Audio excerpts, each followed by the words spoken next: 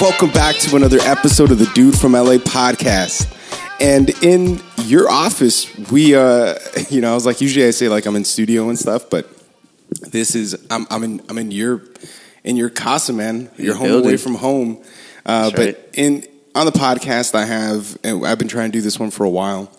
Pablo, I want you to introduce yourself, man. All right. Well, what's up, everybody? My name is Pablo Gonzalez. I'm a realtor here at Realty Republic. That's the office he said we're at. Known Sergio for a while now. He's actually my family member now. He's for those of you that don't know, he is the brother of my brother-in-law, I guess you could say. Yeah. Right? Yeah, dude, I should say brother-in-law. Brother-in-law. We're just brother-in-laws. Makes sense. We'll just go down that route. But yeah, man, I wanted to have you on this podcast to kind of go over some things because, I mean, you helped my brother get a house, and there was a lot of things that I didn't know about, buying a house that came up for him, and I think that's a big benefit for people. I think in that listen to this podcast that, man, maybe looking for a home and just don't know what to expect, right? Right. Yeah, I mean, there's a lot of things that go into it. You know what I mean? There's just a lot of variables that come into play when trying to purchasing a home that a lot of people are very scared of, I guess you could say. Yeah. You know what I mean? There's a lot of unknowns for a first time buyer. And there's a lot of guidance to be. A lot of times we have to guide the clients, and it's not a bad thing. It's obviously a scary situation with anybody purchasing a home. It's their biggest investment, their biggest purchase ever. You know what I mean, in their entire life, and it's a scary process. But I enjoy it. I enjoy helping them through that process, and it's cool. It's a good feeling when we're all done. Yeah, man. Like one thing with you, man, and that I've seen, like you could literally talk to anybody. Like, after a few Vegas trips where I come back and I'm like, you're hanging out with people from South Dakota. And I'm like, what's going on? He's like, yeah, that's fun, man. Fun. It's easy. You just kind of sit there and talk to people and gauge their energy and go from there. You know what I mean? It's very easy to sit there and talk to somebody, especially if they're very open and engaging, such as yourself. So it's easy to do. You know what I mean? Yeah, that's why I wanted to have you on the podcast. I was like, thank you. Like it's that simple. We'll just do this while we're holding microphones. But how did you get into selling houses, man? Oh man, it's I don't know. I guess a long, boring story, but I'll try to make it interesting. I guess I never really went into it thinking like, oh, I want to sell houses, or when I was younger, I didn't really think like, oh, I'm gonna go ahead and sell houses like after high school or whatever the case may be. For me, it just kind of happened, I started off. Well, let me kind of tell you how I ran into real estate, I guess. Yeah. I started off working at a pharmacy. Okay, and that was one of my first jobs, and I don't know, I think I was like 16 or 17 years old or something like that. 17? Yeah, back then. Drugs, man. Yeah, I was a legal drug dealer. You know what I mean? Yeah. No kidding. Well, that's why I was just cashier. Nothing crazy. And then back in those days. You were able to get what's called grandfathered into the business. Really? So basically, like I moved my way up from the pharmacy to being a cashier to being grandfathered in to getting my pharmacy tech license. Really? So yeah, and that just came with like experience, and the pharmacist at the time would just kind of write like a letter and say, oh, he's done enough. He's had enough experience, enough hours, So I ended up taking a test and being grandfathered in, I guess, so to speak, into getting my pharmacy tech license. So I did that for a very long time. Every day to work, it was weird because every day to work, I would drive by this real estate office, and I would just look at it, and it would just be a normal real estate office, and one time they had a sign outside of the window, and it said, for real estate classes, call such and such number or whatever. And again, I was going to be, I was really, really thinking about going to like, getting all my stuff together to finally go into like pharmacy school. And that's a lot of work. You got to be really, ready to do that. You know what I mean? Yeah. So, I was going to take that step. I liked the pharmacy, but no disrespect to the pharmacy industry or anything like that. At one point, it just wasn't for me. Yeah. You know what I mean? Unfortunately, I dealt with like a lot of angry and sick people, because if you really think about it, why are you going to go to the pharmacy if you're, because you're sick? You're picking up flu medication, you're picking up whatever medication, just medication in general that you need, you know what I mean, to live pretty much. Yeah. And people were angry? Like people were upset, Wow. And they didn't have enough like to cover for X amount of... The thing that made it really tough was that they didn't understand that us as the pharmacists had no... we had no say or anything to do with their insurance. Right. So what happens if something's not covered, they're yelling at us, and we would just tell them, hey, go talk to your insurance company. I felt bad, some people really needed this medication, and it's really expensive without insurance, So, to fast forward a little bit, I got a little bit like, okay, this might not be for me, you know what I mean? So somewhere along the road, of my pharmacy career, I guess you could say, I kind of decided and said, okay, I'm not going to be doing this for the rest of my life. I ended up calling that real estate number, taking the classes, and that's how I got my license. Really? Yeah, I took some classes, took a state exam, and then went from there. You know what I mean? So it was it wasn't like I said earlier. It just wasn't like, oh, I want to sell houses. No, it was interesting at first. I would pass by that office all the time, and then eventually I just gave him a call and went from there. It's so funny how things work out like that. Yep. You're like, I don't know if this is the right move, but I'm making this move, and here you are in this crazy cool looking office. And thank you. Yeah. This office is fairly new. We're as you can see, we're in the process of painting and just getting everything ready to go. So we're still doing business. We're open. I got clients, all that. But we're technically not open to the public at this point. But we will be soon. Okay. Yeah. So one of the things I wanted to say was like just with like my brother's experience, and your family, but I don't think he would have said it if he didn't really mean it, which was, he'd like, hey, let's go check out this house in Montebello, and it was like, let's drive out to Montebello, and you were like, yeah, whatever, let's do it, wherever you guys want to go, and it was like, just willing to show, whatever you guys want, Don't feel like you got any pressure to buy anything. We're just going to go look at it. And is that just coming from now the years of experience, or it's like just I think it really has to deal with not being a salesman. A lot of people get that stigma of realtors and brokers that they're salesmen and this and that, and you got a lot of them that really are. They just really try to sell you everything, even if you don't like it, you know what I mean? And that's just not my style, I guess you could say, in Daniel's case, your brother, in his, I'll just kind of use obviously him as an example. They wanted a certain thing, such as everybody else, and it's my job to kind of be like a matchmaker. You know what I mean? You tell me like a city, or cities, give me a criteria of what you want, and you know what? We're not going to stop looking until we find it. So that's kind of like how I deal with it. And it again, it's a long, stressful process that I just try to make as unstressful as I can. And that's pretty much what it is. Just meeting the needs of my clients. And everybody's got their specific needs, and again, it's just a matter of finding it. Yeah, that's the feeling that I get. And that's why I was like, man, I wanted to talk to you before.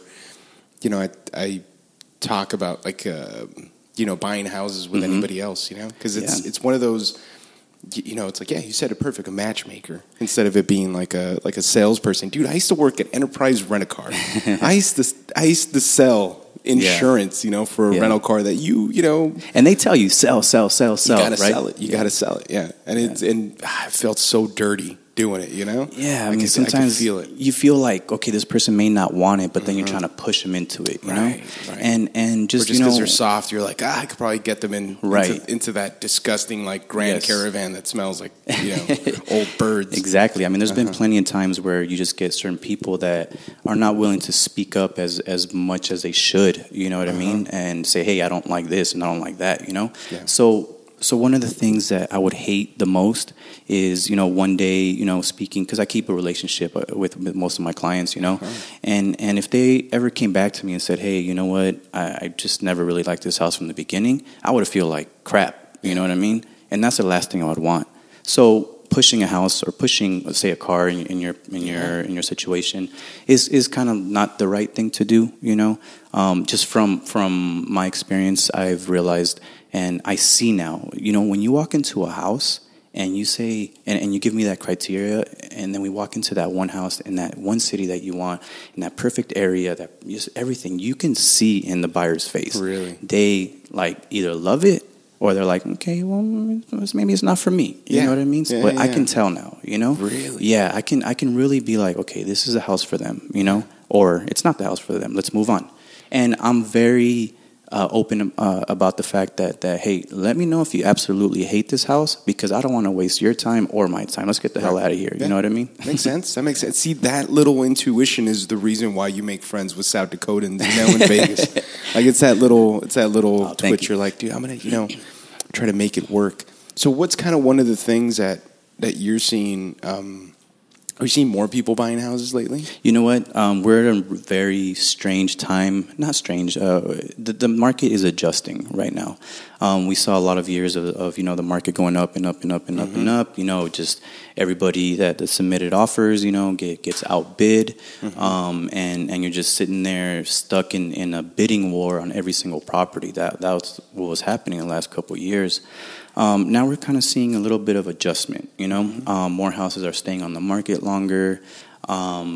People are not as enthusiastic to putting in offers to homes, and that's just because they're trying to wait it out and see what's going to happen with the market. All in all, there's always going to be change in the market, whether it's good or bad. There's always going to be change, but you just kind of go with it, and at the time, if it's a good price, good property, exactly what you want, and you can see yourself living in there for a very long time, getting at the right price at that particular market, is the thing to do, because you don't want to lose a house over, over just overthinking if it's the perfect house for you. You know what I mean? So you got to be quick with it. Sometimes. Yeah, sometimes. You kind of gauge the situation. Every real estate transaction is very unique. We can go into a situation where the seller absolutely needs to sell for some reason, Right. It could be like, unfortunately some personal problems, whether it be they lost their job or some kind of loss in their family, things like that. That's unfortunate situations where they need to sell their property. And or divorce, right? And it's like, hey, I'm selling this for pennies. Yes. Dude, I've gotten some real cheap things, man, thanks to the glory of divorce. It's like, what? Yeah, man. In the real estate side of divorce stuff, it gets pretty bad. It could, if they don't want to work together and just come to a common agreement of, hey, let's get through this escrow process. Let's sell the house, and then we both go our own ways. If they don't have that mindset, it can get pretty tough. They'll dragging. Yeah, they'll start dragging it out. Oh man, that's gotta. And for pennies, like you said, it'll take a long time to get the deal done. Oh, that's so rude. Is there like a desk dedicated in this office just for the divorcees one? No, man. They've got gray hair or no hair at all. No, unfortunately, you just kind of deal with it as you go, and you just go from there. You kind of just gauge the situation and see what's the best step, which way you're going to go, which way we're going to go with the deal and the way we structure it, Okay. Yeah. What do you? And this is one thing I wanted to ask you, man, because I think you would know better than anybody. A topic that always comes up on this podcast, because I got a lot of people, from the hood. Kind of, right? And they always talk about gentrification. You always have people buying houses Yeah. in low income communities and stuff and taking them over, and then because just in my dad's example, like he got his house, looking back on it, super cheap. Mm-hmm. And for the first time in Boyle Heights, there's like a little whatever house that sold for $1 million. Wow, yeah. And it's just starting to happen. So how much of that is like just the market itself? Yeah. Or is it real estate people? Or is it both? Or is it like corporate, like home, Yeah.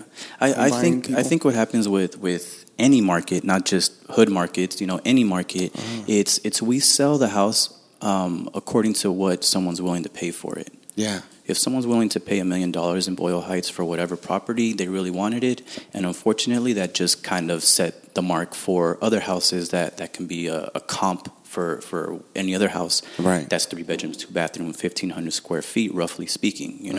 So that's what really sets the market is someone selling a home and selling it at a price that a buyer is willing to pay for.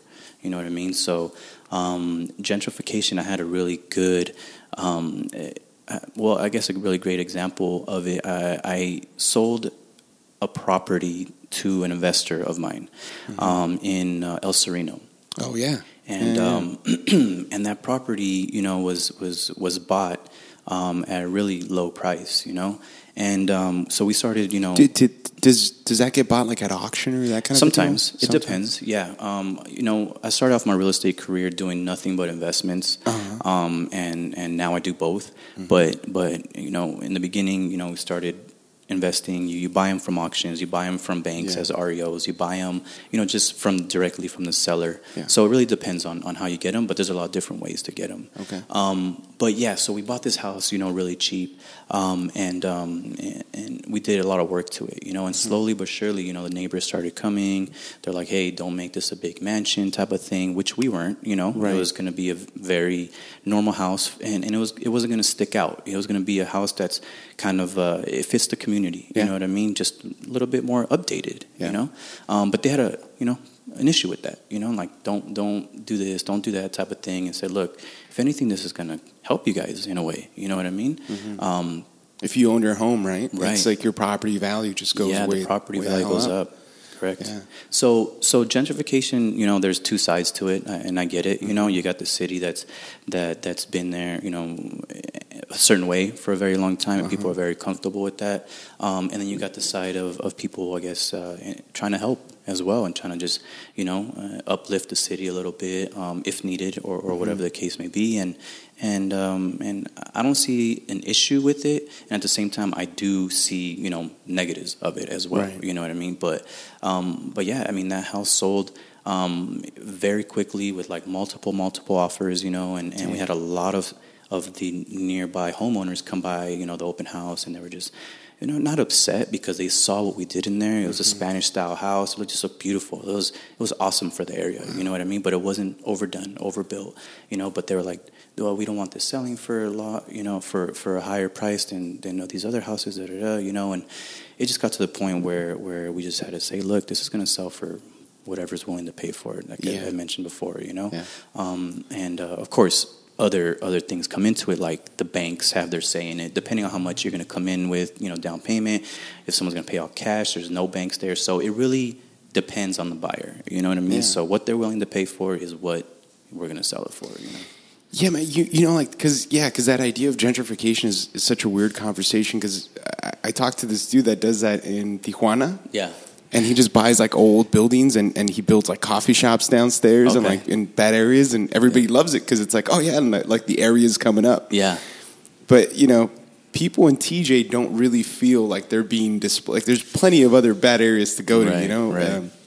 Yeah, definitely. It depends on the area, It depends on the area, but for whatever reason, like I think people out here, because some people a lot of people didn't buy homes. They're still renting and stuff like that. I think that's what the issue is, right? Yeah, and renting, on the other hand, it's getting out of control, man. Really, it's getting really expensive. I've seen really bad rents, man. Yeah, like and that's when that argument comes up, right? Should I buy or should I rent? Right. Yeah. I mean, you technically only need, to start maybe about 3.5% of the purchase price to get in a home.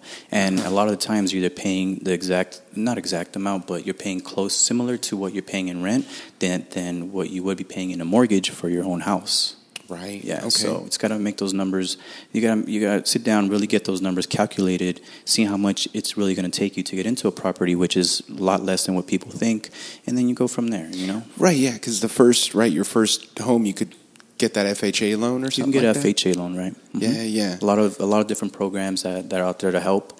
And as you say, if you have better credit and you have more money to put down, there's other programs to fit your needs at that point as well, conventional loan and things like that. So yeah. But then I hear about people like really having the straight up money. They just show up with actual cash. And you would be amazed of how many people just have a lot of money sitting in the bank. Really? Yeah, a lot of money sitting in the bank, and I see that a lot of the times where I had a lot of investments, just sitting in my inventory, and we're trying to sell these properties, and we're like, okay. And this is in the beginning, like, okay, like me thinking kind of how you're thinking, like, okay, let's sell these properties, but not thinking in the back of my head when I was first starting out that, like, okay, we're going to need to find a buyer that's going to have a loan and this and that, blah, blah, blah. No, we got a lot of cash offers, like, on a lot of properties when I first started out. And this is back, like, in 2000 and, when did I get my license? Like, 2004, 2005. So this would be my 14th year in the business now, and just that was kind of a shock to me back then. Like a lot of people, more than you think, because people, you don't really ask people, hey, how much money do you have in the bank? Yeah. You know what I mean? Yeah. They just, I mean, I do, but Yeah, I mean, how big's your dick? But yeah, that's another conversation for another day. You got real serious. But it's one of those things that you definitely don't. You don't know that. Yeah, you don't know. Any random person down the street could have a lot of money in the bank. They just don't show it, and that's a good thing. I mean, you don't want to show everything you got, right off the bat. But yeah, a lot of people do pay with cash. Really, really. And see, when you're bidding for these houses, like, do those just go to the top? No, a lot of people think that as well. Yeah, they think that I'm what? going to show up with my 3% and FHA loan. It really comes down to seller.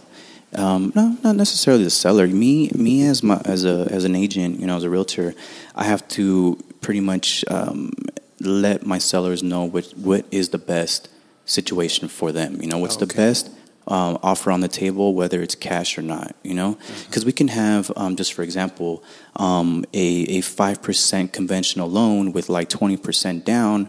That's like at asking price. And then we put that up against a cash offer that's like $50,000 below asking price. Right. That it really doesn't compare. Like you're going to go with the conventional loan all day long just because you're making more money on that. You know what I mean? So not necessarily. In some situations, yes, cash is a better option. A lot of the times when I'm selling an investment property and they don't pay cash, we run into some issues with the bank because they have to kind of appraise the property and make sure that a lot of the main components of the house are working in order for them to release that loan to the client. You know what I mean? So that comes into play with fixers and investment opportunities as far as, rehabbing a property and things like that. But if it's a house that's nicely done and it's ready to go, moving condition, you just bring your toothbrush and you're ready to go, a cash offer really doesn't come into play as long as, it does, if it's a good offer, then obviously, but if you have a better financed offer, you take that one. You know what I mean? So it does come into play in certain situations, but it's not we have a cash offer, let's take that one. Right. It's not like that all the time. Okay. For sure. Okay. Yeah, because I think like most people, they're always thinking like, okay, cash is going to win. Yeah. Whatever. Yeah. And I know in my brother's case, they even made like a little video, like, hey, we would love to be at the home, and it kind of, tipped the scales. Yeah. To he the was seller. he was kind of upset at me with that. Really? No kidding. He was more just weirded out with it because Definitely. Daniel could be reserved sometimes. I believe it. And we went into the house, and like I mentioned earlier, I saw my sisters and Daniel's eyes kind of light up, and they were like, "Oh, this is." I felt like, damn, they're thinking like this is a house for us, So right away, I just started, pointing out all the good stuff about the property, walked them through, and they just started kind of doing their own thing, like, oh, we're gonna go over here. And when you start hearing people thinking like, or saying out loud and conversating with each other, talking about, we can put the couch here, we can put the TV there, things like that, you know, you get the sense that they really love the property. Yeah. So as soon as we got done with the property, my sister, and Daniel, they were both like, okay, we really like this property. I'm like, yeah, I know, you know. So, so I said, look, this is what we have to do right now. We just met the sellers too. She was in the property at the time when we were taking a look at it. You know, nice lady. So she got a chance to meet my clients, which it doesn't really happen all the time. And it's not always the best thing to do either. Yeah, because you get the sellers giving way too much information sometimes that's not necessary, you know. The toilet always clogs, you know, the roof leaks. Yeah, I mean, things like that is fine because we're going to find those things out anyways with the inspections. But I'm just talking about sometimes they just get into very personal things, you know, like. Yeah. That's where my aunt had a heart attack. Yes, or that's, you know, yeah, things like that, you know.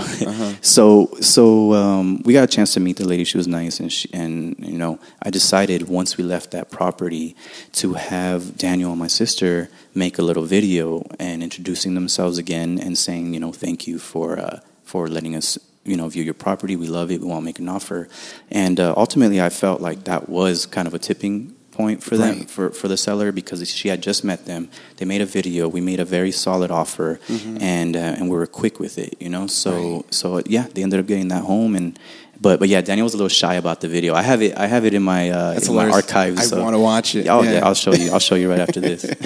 That'll work. It's one of those things that I imagine in this competitive, you know, world. Yeah, you know, that makes all the difference. I've heard about people, you know, it's like there's nothing wrong with you know, for whatever reason, the seller could choose whoever they want to sell their house to. Definitely. Right? Yep. So whatever makes a difference, that's the difference. You know, they could go for the investment group that's going to gut it and make something out of it, or they could go for the family just looking for a home. Right. And a lot of times the sellers, they make a very emotional decision because they've either lived in it for a very long time, you know, and they have memories there, and you got to respect that too. Yeah. You know, so as far as, you know, an investor coming in there, you got to let that be known right away. Like, look, we're thinking about doing a massive rehab on this property, you know, so it's not going to be this when we're done with it, you know. So if the seller knows that up front and they're okay with that, fine.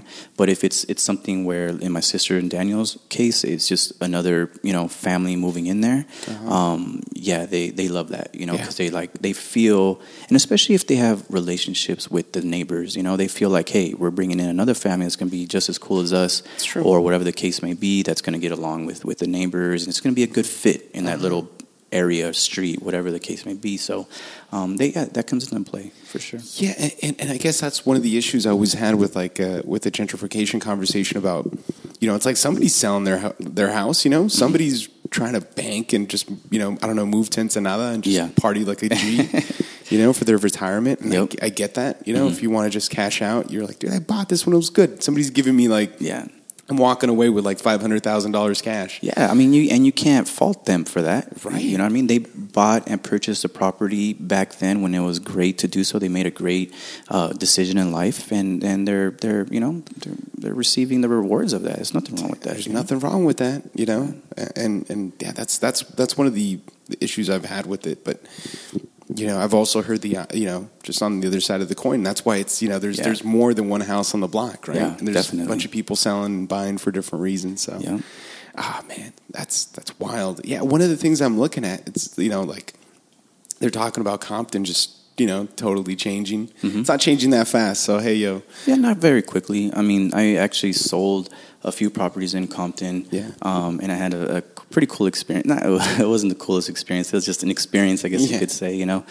I forget exactly the street name off the top of my head right now, but we were there doing, you know, rehab on it. Oh, okay. And because we bought the property as an investment. And, you know, we would have guys come and steal stuff from the property. Of course. You know? Yeah. And eventually we kind of caught them. And red-handed, you know, we drove to the property, you know, like middle of the night, and we see these people in there, and we didn't go in there, you know, trying to be all tough. No.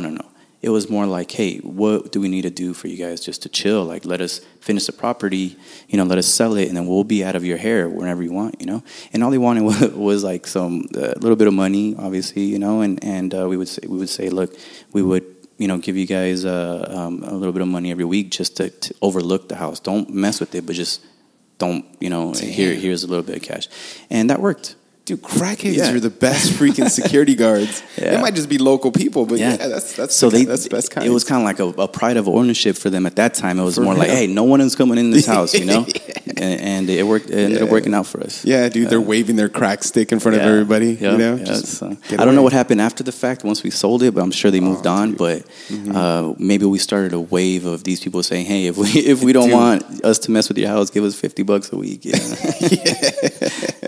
That's the way to do it. Yeah, give me some Smuckers sandwiches and some. But it was cool, man. Compton's a great area. I mean, it's you got your areas in every city every city that's bad. Every city has a bad and good area. So it's just like every other city. Yeah, but what's crazy is I'm seeing, and I'm sure this happens to everybody. You're seeing like your generation. I'm seeing people like my age, from high school starting to buy houses and going all over the place. People going to. I think that move to Fontana is a little done now, right? Yeah. Despite how bad the traffic is. Yeah, in that's the morning that's and a at night. big. You know what? At the same time, with going on looking at it from a travel point of view, a lot of people work from home now as well. Really? And I've noticed that. Yeah, a lot of people can work from home, so it's not necessarily an issue. Like where it is, but not for everybody anymore, like it used to be. Okay. Yeah. So. Yeah, that's true. I mean, if I think about it, I could probably work from home, a few days out of the week. Yep. Just call it Yeah. Yeah, but then you're living in Fontana. Yeah. Yeah. Not to. Yeah. Compton's actually a way step up than Fontana. Yeah. No, I mean, sorry for like 2 listeners that are from there. This is the Dude from LA podcast, man. Not that one. Dang, yeah. That was one of the biggest, conversations I wanted to have. What is that issue of the down payment, man? I've heard, old school, my dad, you got to save 20%, so you're running in there with a crap load of money. Yeah. For somebody starting out, you're saving money. You're like, oh man, what am I going to save? 25, 30,000, if not more, depending on the cost of the house. Exactly. Right? It really depends on the purchase price of the home you're buying, and you could be saving a lot of money for a 20% down payment. A lot of people don't do that. No. I mean, if you're a first-time buyer and you've been working your ass off to save a down payment, more than likely you're going to put a 3.5% down payment or a 5% down payment, in the beginning, and a 20% down payment, it's a lot of money. A lot of people don't want to do that because they still have to. In the whole process of being an escrow, you still have to show that you have money in the bank as well. Really? Yeah, you got to have reserve funds. They got to make sure that you're okay to purchase the home and pay for it after the fact. Right. So sometimes 20%, even if you have it, is not the way to go. You know what I mean? So you got to really evaluate your situation and go from there and say, hey, is it really worth putting down 20%? My payments are going to be a lot lower, but I'm going to have zero in the bank account, and I might not close on the deal. Or should I put 3.5% and be secure for a year down the line, because I have all this money in the bank. So it really comes down to what you're comfortable with monthly. So if your monthly payment is whatever X amount of dollars and you're 100% comfortable with that, then that's the way to go. Whether it's 3%, 3.5% down, or 5% down, whatever the case may be, if you're comfortable with that monthly payment and you're going to have reserve funds in the bank, then that's the way to go. Not necessarily the 20%, But if you could do the 20%, great. If you got reserves after that, great. So yeah. So. You gotta like that, right? Those are easy deals. Damn, man, I bet. See, and that's that no pressure situation is kind of what I wanted to get across to people. Yes. It's I think that's the difference between you and kind of what I've heard about. They're like, I went with this guy or this girl. She was really just trying to sell me this cozy house, which was really just a small, tiny house that you can't do anything. I've dealt with clients that it took me years to find them houses. Yeah, years. Whoa. Years, and that's because they're just very picky, and that's a great thing to be when you're purchasing a home. You don't want to settle. you know? Like I mentioned earlier, you don't want to settle in a house that down the line, you know, and I'm talking about 6 months, you know, like you're going to be, oh, I hate this house, you know? I don't want to hear that. I want to hear 6 months down the line, like, oh, I love this house, and I'm so glad I bought it, you know? So if you're picky and it takes me a year or two to buy the house, you know, to find you that perfect house, I'm fine with that. I'm cool with that. You know, I go at my client's pace, you know? Yeah. There's some things you rush, you know, like as far as being in escrow, and we have deadlines when we get to that point, and those are written in the contract. So those things, obviously, we got to get done, you know? And this is going to sound like a real dumb question, but I think people... There's no dumb questions. What is escrow? What is escrow? Because that's a real, like, I hear it so much, and we're in escrow, you know, or waiting for it to close. It's an escrow. Escrow is kind of like a middleman. Okay, so they pretty much get everything together, you know, as far as the buyer side of paperwork, the seller side of the paperwork. They deal with like everything in between. That they're just a third party that just gets everything, you know, lined up and signed off, and make sure everything's, you know, lining up to close a deal. Like in essence, in general, that's what they are. They're the middlemen, just trying to get the deal closed as well. Okay. Yeah. All right. Yeah, they get bank account numbers over here, and amounts, and they get everything that they need. You know, they have a checkoff list. They have, you know, certain dates and deadlines that they have to keep us updated with as well. You know, so they're just the middlemen. You know. Okay. Yeah. All right. Yeah, and it's awesome. I mean, it's good to have that. You know, because and obviously it's part of the industry, and you have to have that. But they help. You definitely need escrow. You need escrow, yeah. Was that the issue? A lot of the times, less checks and balances during the housing crisis and stuff. It was just like there's a lot of issues in the housing crisis. You know, so many. We can be here talking for weeks, right? I've seen some documentaries, but for sure, you always hear about that, right? People just going in like, yeah, I got a debit card. It's like, sure, you could buy a house. Yeah, you know? It was like that. Yeah, I mean, a lot of the times back then, people would say, yeah, I got a job. Okay, you're approved for $1 million home. You know, like, wow. So there was stated income, you know, and stated is exactly what that means. You just state how much you have. You know, wow. Like I can ask you, hey, Sergio, how much you have in the bank? That's a personal question, but okay, I will. You know, but do you have enough to buy this house? And you could be like, yeah, you know, and I'd be like, okay, cool, approved. You know, approved. Snap. Right there in the spot. Yeah. Now it's more like, show me everything. Show me all your bank statements. Show me your credit card history. Show me your this and that history. Like, it is very detailed, and that is the better way to go about things. Yeah, for sure. That makes sense. That's why we saw a lot of foreclosures back in the day as well. Yeah, that was right. You know, that led the state income and other issues led up to a lot of those foreclosures, because a lot of people ended up not being able to afford their house. You know, so they had to let it go, unfortunately. When it comes to buying a house, like foreclosure and stuff, because you're on Zillow and you're checking out like what your area. Zillow is horrible, by the way. Is it really? Yes. How come?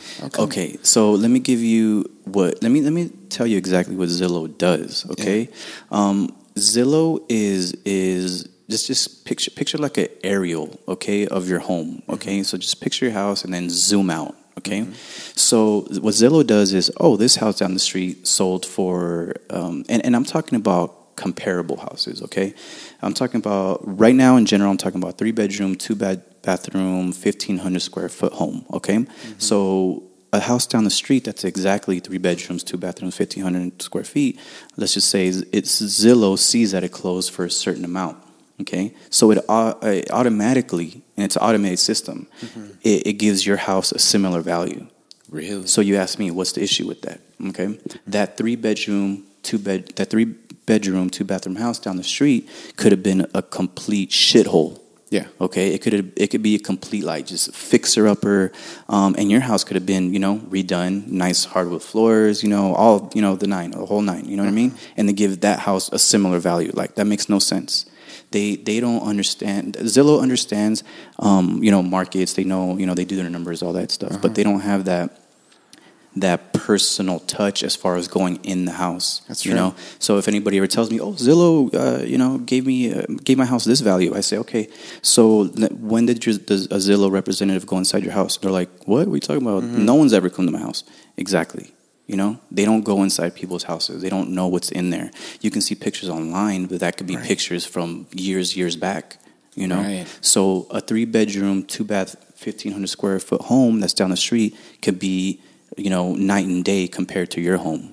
You know what I mean? Yeah. So to me, Zillow's not the greatest. I'll give them this. They're good for rentals. Really? Yeah, so they're really good as far as getting rental numbers. So if you say, oh, what is this area renting for again, 3-bedroom, 2-bath house, they can tell you, they can give you a good solid number because they don't need to really too much to get those numbers down. But on the selling side of stuff, they're way off. Yeah. Way off. Oh, that makes so much sense. Yeah. Because, I mean, you're not going inside. You don't know what it looks like.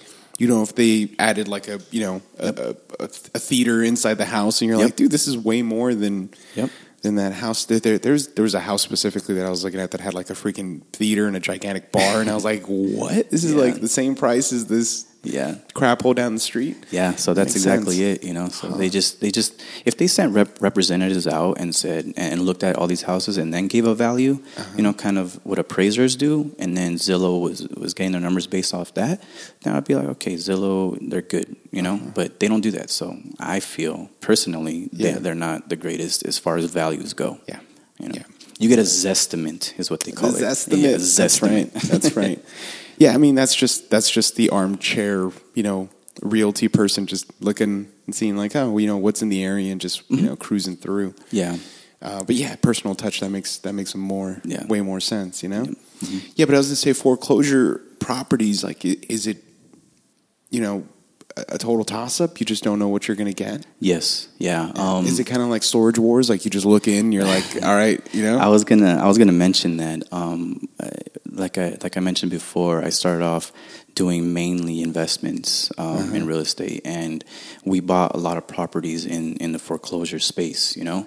And you see a lot of TV shows making it look easy and this and that. You know, it's not the way it looks on TV. It isn't, and everybody knows that famous meme. It's like home, you know, like she paints, you know, watercolors, and he does Lego. He collects rubber bands, and they're approved for like $5 million.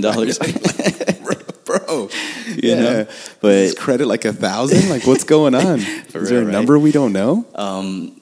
Yeah, so it at an auction it gets pretty intense, you know. I mean, first of all, you have to buy the house all cash, cashier's check, pretty much. So you have to have the money verified and ready to go. Really?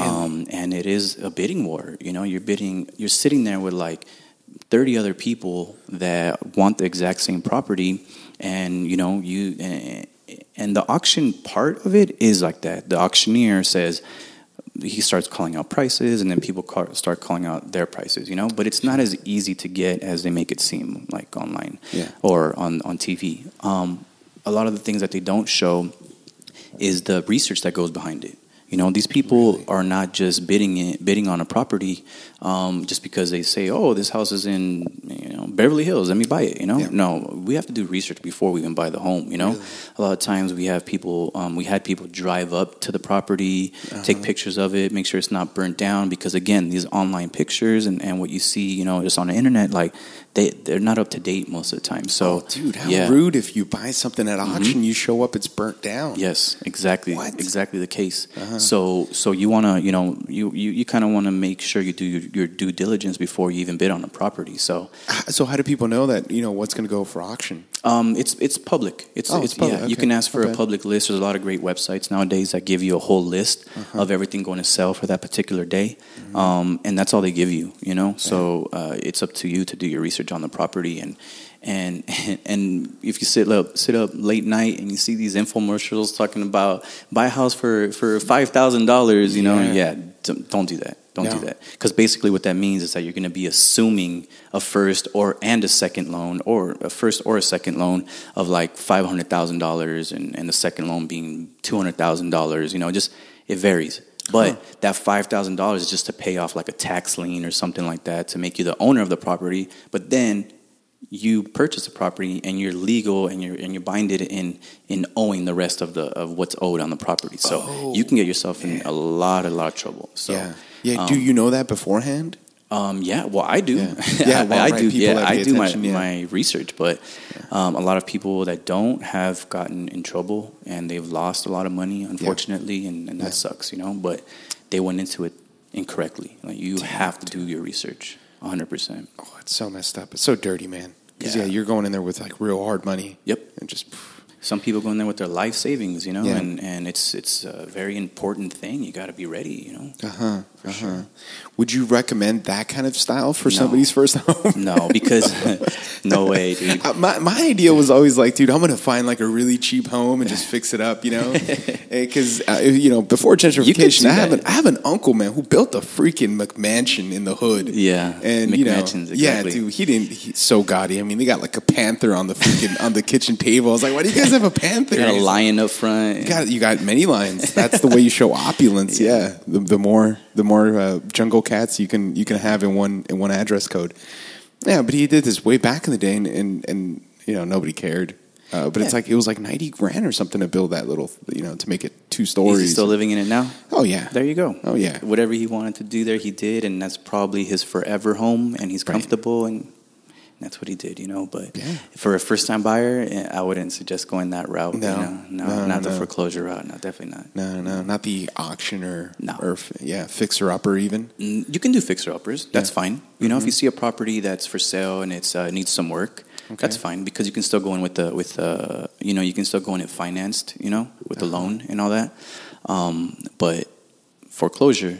You have to be all in, and there's no warranties at all. So when they're pretty much the banks are auctioning off these properties. Mm-hmm. So they don't care if there's someone still living in it. They don't care if, the house was burned down, like we spoke about. They don't care if the house is leaning sideways. They don't care about any of that.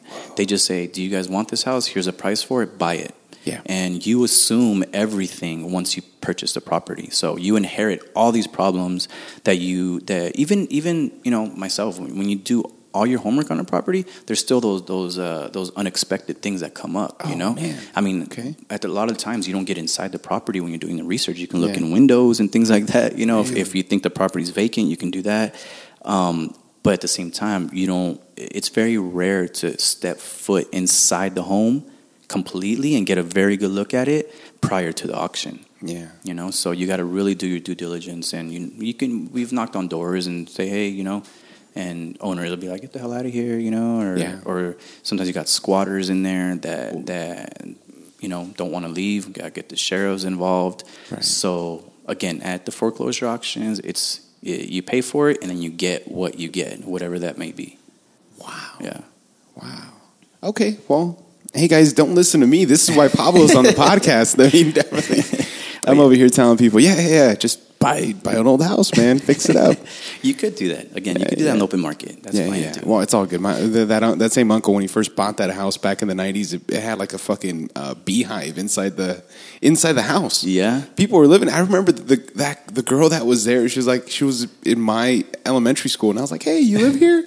My uncle's gonna move in. And I was like, yeah, there's bees. I'm like, what? Who has bees? Yeah. Who just chills, man? Is like fresh honey maybe? Like they just like it for breakfast? They're just bee people, I guess. Probably bee people, man. Yeah. I mean, during escrow, you do a lot of investigating, a lot of inspections, Yeah, I didn't know. I didn't know that inspection was, I remember that was being another part of it. And he's like, don't worry about like, what things work and what things don't. Right. We're going to go through inspection. They're literally going to tell you everything. Right? And they tell you everything. It's like, this is chipped, this is low voltage. They do, the inspectors, I got to give them, praise. They do a really good job to the point where they scare everybody. So, and some things are not as big of a deal as they make it out to be. But it's their job to say, hey, there's a tiny little crack on the wall, This is chipped. This is not working, which is a microwave that you can easily replace, Right. So, but it's their job to call out what's wrong with the property, So, but yeah, you'll go through the escrow process where you get, inspections on absolutely everything, and the main components being the roof, electrical, plumbing, foundation, big ticket items that you need to be functioning to buy a house. At the same time, if they're not functioning, the bank will not even give you the loan on the property. Really? Yeah. So it just depends. On a conventional loan, they're more lenient, you know. On a FHA loan, if one of the main components is not working, you have choices. Either A, the seller fixes it, or whatever the case may be, or the bank says, you know what, you got to find another house. We're not going to give you the loan on this one. Oh, man. Yeah, that was one of the things that with FHA loans, right, that it has to be move-in ready kind of a deal. Yep. There's a lot of things that have to be in place for FHA loan to go through, because the bank's taking more of a risk. You know, they're giving you more of a loan because you're putting less down. You know, so they're spending more money rather than like a conventional loan where someone puts like 5 or 20% down. The bank is not putting as much money down. You know what I mean? But it's a risk for the bank. So if they feel something is majorly wrong with the property, they'll be like, yeah, either get it fixed before we close escrow, or we got to find another property. Wow. Yeah. So I mean, a lot of people think, oh, I'm going to go into escrow and have to inherit all these problems and this and that. Once they find out, like, no, going back to what we were talking about earlier, there's time frames. So we have a certain amount of time to say, we got these inspections, let's try to negotiate something to try to get these issues fixed. If not, then we can back out of the deal because, we didn't come into agreement, and then, everybody gets their money back and everybody goes their own way. So you don't lose like any money, like just because you're in escrow or just because you're in escrow. Like a lot of people think, oh, I'm gonna lose my deposit, I'm gonna lose this, I'm gonna lose that. Like no, there's certain time frames when you will do that. And it's you up let to people me. know, right? Yes. Like, hey, this is the point of no return. This right is here. the point of no return. This is the deadline that we have to meet right now. And once we meet it, this is going to happen because of that. Like there's a lot of things that go into play that have to line up. In order for you to even lose your money. So it's not easy to lose your money. And it is easy and it's not easy. If you have someone that knows what, an agent that's helping you out that knows what they're doing, it's easy to get your money back. You know what I mean? Again, escrow is a third party and they hold it, not the seller. Okay. So it's a matter of like letting escrow know that, we've been on time with everything. We're within a time frame to be able to get our money back. So they release it to us. So again, they're middlemen where if it was up to the seller, they'd be like, no, give me that shit. I'm going to keep it. But no, the seller does not have it. It goes into an escrow account, and you do due diligence and you try to close. But it's a lot of unknowns when you're buying a house, even when you see it. An inspection really does give you. It's like the make or break of the transaction sometimes. Really? Yeah. For sure. Yeah, like you said, people get scared, right? Because everything is unearthed. Like it's that wall is leaning, or this is going to cave. Yep. That kind this of a deal. is going to fall in within 2 months. Really, it's you get a sense of it though.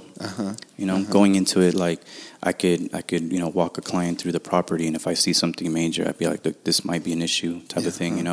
I'm not a professional as far as with the license to tell them like, oh, the foundation is bad, but I know when a foundation is bad. How do you know a foundation is bad? You just kind of feel it. Walk and it's moving. You shifting. feel it. You can see it. There's like a hole in the middle of the kitchen. Or it's slanted, like, a bunch of stuff, yeah. Oh, damn. Yeah, so even if it's slanted doesn't mean that something's completely wrong, It could just be bad craftsmanship, That makes sense. But either way, you get it inspected for sure, So somebody didn't have their level that day, and they're like, eyeball it. Yeah, they're Mickey Mousing it, Yeah, there's a lot of that, man. There was a house next door that was bought as an investment property, and then they redid it real quick, and then it burned a little bit. Wow. Yeah, electrical. Yep, I was gonna say it had more than likely electrical problem. Oh yeah, and it just we're good friends with the neighbors now. We told them, they're like, yeah, they told us, and they rewired the whole thing. So oh man, see, that's a big job too. Really? Electrical gets very, very interesting. It's one of the main components, that it has to be dealt with for sure. It has to be done right. Dude, I got a buddy named Kyle, man. You just pay him in Guinness, and he'll rewire your whole house. I took him to my dad's, man. He's like, and he started like texting his like electrical buddies. He's like, how old is this electric? Like, hey, how old is this wiring? He's like, dude, this is like from the 1930s and stuff, man. He's like, this will be 2 Guinnesses. Yeah. Oh, we always pay him in that. He always gets the job done, though. Yeah, I mean, you got a lot of people that know what they're doing, definitely, and a lot of people, unfortunately, that think they know what they're doing. So right, you got to distinguish between the two. Is that what you run into when, people buy these houses sometimes? Like they use just for a few bucks cheaper, they'll go with somebody? No, I never recommend that. I always recommend everybody that's going to be doing any type of housework be licensed. For sure. I mean, you got some stuff that you can get away with, and not necessarily. I mean, I guess "get away with" is a wrong word to use. But if someone wants to clean up, like landscaping, things like that, that's easy stuff to do. Anybody can do that. Yeah. I mean, some people can do a lot better than others. Right. But if you're talking about, electrical, things like that, you want someone with the license that has insurance, that knows what they're doing. That makes sense. To do the job. I mean, you want to get it done right. Yeah, right. Because if something like that happens, that's on you. Or it's scary. Not only that, I mean, it's the house can light up on fire. I mean, yeah. So it's definitely something you want to keep your family safe, and the main components of the house is people you want to have a license doing that type of work for sure. Definitely electrical, and that's a big deal. Yep. Yeah, I mean, down the street there was a fire in a house and stuff late at night, and then it all got traced back to that, Yeah. Just everybody running outside, and god damn it. Yeah, and they can trace it, man. They can easily say, look, this electrician didn't put in this particular, wiring correctly, which started everything else, started, right. it's just kind of like dominoes, once that starts lighting up, obviously it's going to light everything else up. So you got to be careful for sure. Damn, licenses, man. Did you ever think about going into real estate or anything like that? I asked that question to people a lot. Nah, man, nah.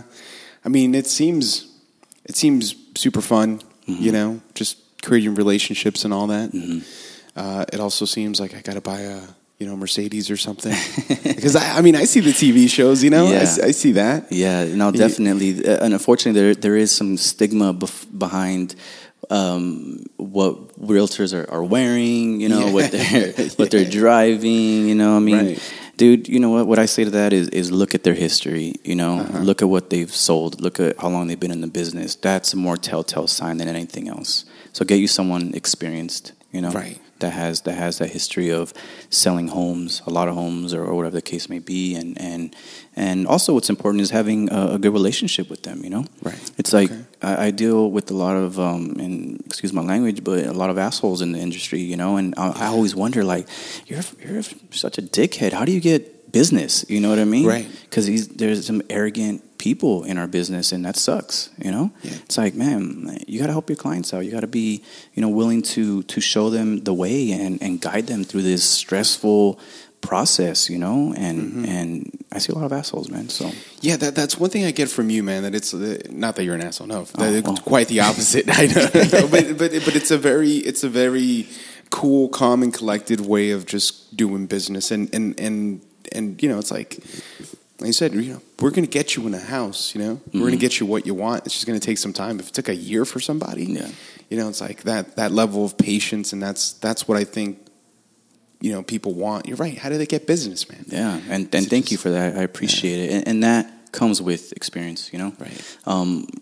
There's some agents, that not necessarily are new, but they're just like high strung, and they just think everything is the worst case scenario, which is there's always answers to anything we run into. You know what I mean? So it's just a way of dealing with it. So it's true. So yeah, I mean, you just gotta be even keel. Right. You don't celebrate. You celebrate a little bit, as being a buyer when you get an offer accepted, because that's exciting. That's dope. And I tell my clients, congratulations. But that's the very, very first step. We still got a long process to go. To get the house. Really? Yeah. Yeah. So you get the offer, and then it's like, all right, now we got to go and that's checklist. That's really, really when my job, starts, because our deadlines kick in as soon as the offer is accepted. Our deadlines start to kick in, so we automatically have dates we have to meet now for certain inspections. We got appraisals. We got a bunch of things that have to line up. So getting the offer is accepted. That's fine, but then we still got a long road down the line that we have to, mentally be ready for, Okay. Yeah, and I had to hold my sister back a few times from saying, "Hey, I'm done with this." I'm like, "No, relax. Everything's gonna be fine." a lot of chaperoning, Yeah, a little bit. It's more of just having your client understand the situation. Okay. That's what it is. That's it. Yeah. Well, that's it, man. We've been chilling, talking for an hour. It flew by like nothing. Yeah, it did. Yeah, it did, yeah. right? What are some more? What are like the top 5 tips you'd give somebody, looking for a home? Someone looking for a home. Top 5 picks that I can think of. For sure, get a good realtor. Get a good realtor. I know a is guy. number one. Yeah, I know really? a guy. Do you? Awesome. Yeah. What's his name? I don't know. I'll tell you off air. He's a cool guy. Yeah. Number 1 is get a good realtor. Number 2, even leading up to even thinking about the process of purchasing a home, is just have your stuff together. Like as far as credit goes, you can always fix that, and give yourself a time frame of like, okay, I want to purchase a home in 6 months from now, a year from now.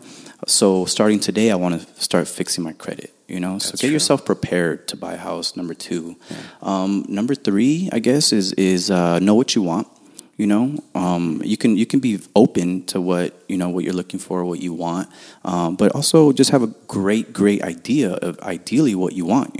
What's going to fit you and your family's needs. Because a lot of people really don't know that. They're like, just show me everything. And I show them stuff, and again, we take a long time finding a house, which is fine.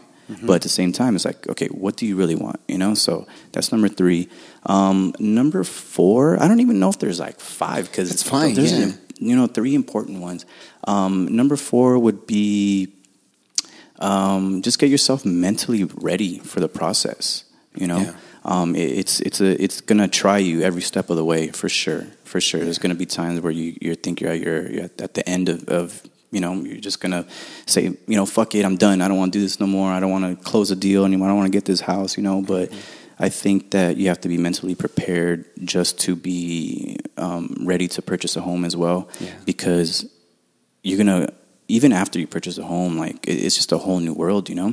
You got a different responsibility at that point. It's not just like renting. You can call up, your landlord and be, hey, my toilet's fixed, Bro, it's not fixed. I'm sorry. My toilet needs fixing. Yeah. Now it's like, my toilet's fixed, okay, it's up to me to fucking unclog it, you know what I mean? Right. Or I call my own plumber, or I do whatever, Right. So that's when you start buying crazy stuff like a snake, just keep it around the house. You're like, what am I doing? A snake faucet or something. Oh, my Lord, man. You become your father, Oh, man. And number 5, just enjoy the process, too. That's good. You want to be able to be like, oh, I remember this, remember that. Like, remember how stressed out we were. Remember how many houses we saw. Like, it's a process, It's an experience, and a lot of people don't really, if you ask them like, hey, how was it like? They'll probably just say stressful, But you got to enjoy it as well. Yeah.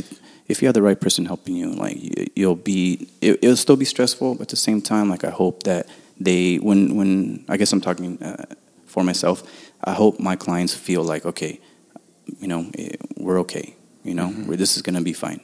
Yeah. You know what I mean? And that's what I strive for as well. So just enjoy it, Well, dude, that was one of the big reasons I wanted to have you on, to kind of explain the process, like knowing what's to come. That's half the battle right there. Definitely. A lot of the times, if you're driving in a bad weather, it's like, yeah, it's going to be a little rainy, but I know it's coming. And you know what? In certain situations like that, like I kind of tell my clients, I use what I have in the elements being the situation and the point of this conversation now is like, if it's raining, I'll be like, this is great. You know why? Because we get to see if the roof is not leaking. That's a good, good move. This is great. Like now I get to really see if there's any leaks in the roof. If there's holes in the roof, if there's something that needs patching. So we're driving out in the rain looking at all these properties, but that could be a plus as well. Yeah. You know what I mean? So it's you got to go with it. Definitely, man. Yeah. Everybody's got their little, their little things. Mm-hmm. Yeah, but some of the best, events in life have always been the most stressful. Yes. I always talk about me and my girl going camping in Zion, and we slept in it was 9 degrees outside. Wow. And we fucking were not prepared. I would have died for sure. Dude, it was way too fucking cold. In the first 10 minutes, I lost my flashlight. So I was like, God damn, dude, it was a good one. I bought it at Costco and everything. That's not good. That's not good. It was not great. But us living out here in California, where we've been hitting 60 and we're dying, so we're kind of spoiled with the weather. It's raining for so long, and it's just like, man, I can't wait for the sun. But that was one of the things. And we finally got to the hotel. And we were just... Wait. You went camping in a hotel? No, we went camping in Zion during Thanksgiving because there was no hotels available. Gotcha. Yeah. Everybody was out there for that, so we camped. And then we went to Bryce. We went to Bryce Canyon, and then we got a hotel for that. Nice. And it was like negative 20, I think. Wow. It was snowing, it was all this stuff, but we got a hotel. But we just came out of camping, dude, and we went, we showered, and we just laid in bed. We're watching the Weather Channel and just going like, this feels so good. But you don't get to that point, if you don't go through that hell a little bit. Yeah. Mm-hmm. But to know that, it's a process, that the hell's coming. Eventually you get to sleep in your own bed, in your own home. Yep. And just, you get to make it a home for your family. Yep. It's wonderful, man. Well, that's it. Thank you for coming on the podcast, man. Thank you for having me. I really appreciate it. It's my first time ever doing this, so good, I just, I want to thank you, and I want to take this time to congratulate you too, man, on your engagement. Oh yeah, that's awesome. You and Sochi, I'm happy for you guys, and it's gonna be wild. Congratulations on that. Come on up, man. Come on up. We'll have a good time. Definitely. Can't wait to have everybody there. It's damn, dude. We're getting older, Dude, you're telling me my birthday's in roughly 2 weeks away, man. Yeah. So we're getting there. Yeah, dude. But you still got abs, so it works, bro. Thank you. Yeah. Talk to Pablo, man. Get him as a realtor. Maybe he'll flash you a little bit of that V. The V cut. The V, dude. All right. Well, that's it for another episode of the Dude from LA podcast. Make sure you check out Pablo at... Oh, yeah. If you guys have any questions, you guys are looking for a property or know someone that wants to sell their property, go ahead and email me. You can email me at pablo@realty-republic.com. Once again, that's pablo@realty-republic.com. Just go ahead and send me any questions, or, we can set up a time to talk and go from there. Perfect, man. Yeah, and I'll make sure we put all your information on the show notes so everybody could follow you and all that stuff. Well, it's great having you. That's it for another show. Gotta get facing this rain in a little bit. Peace, everybody. Bye.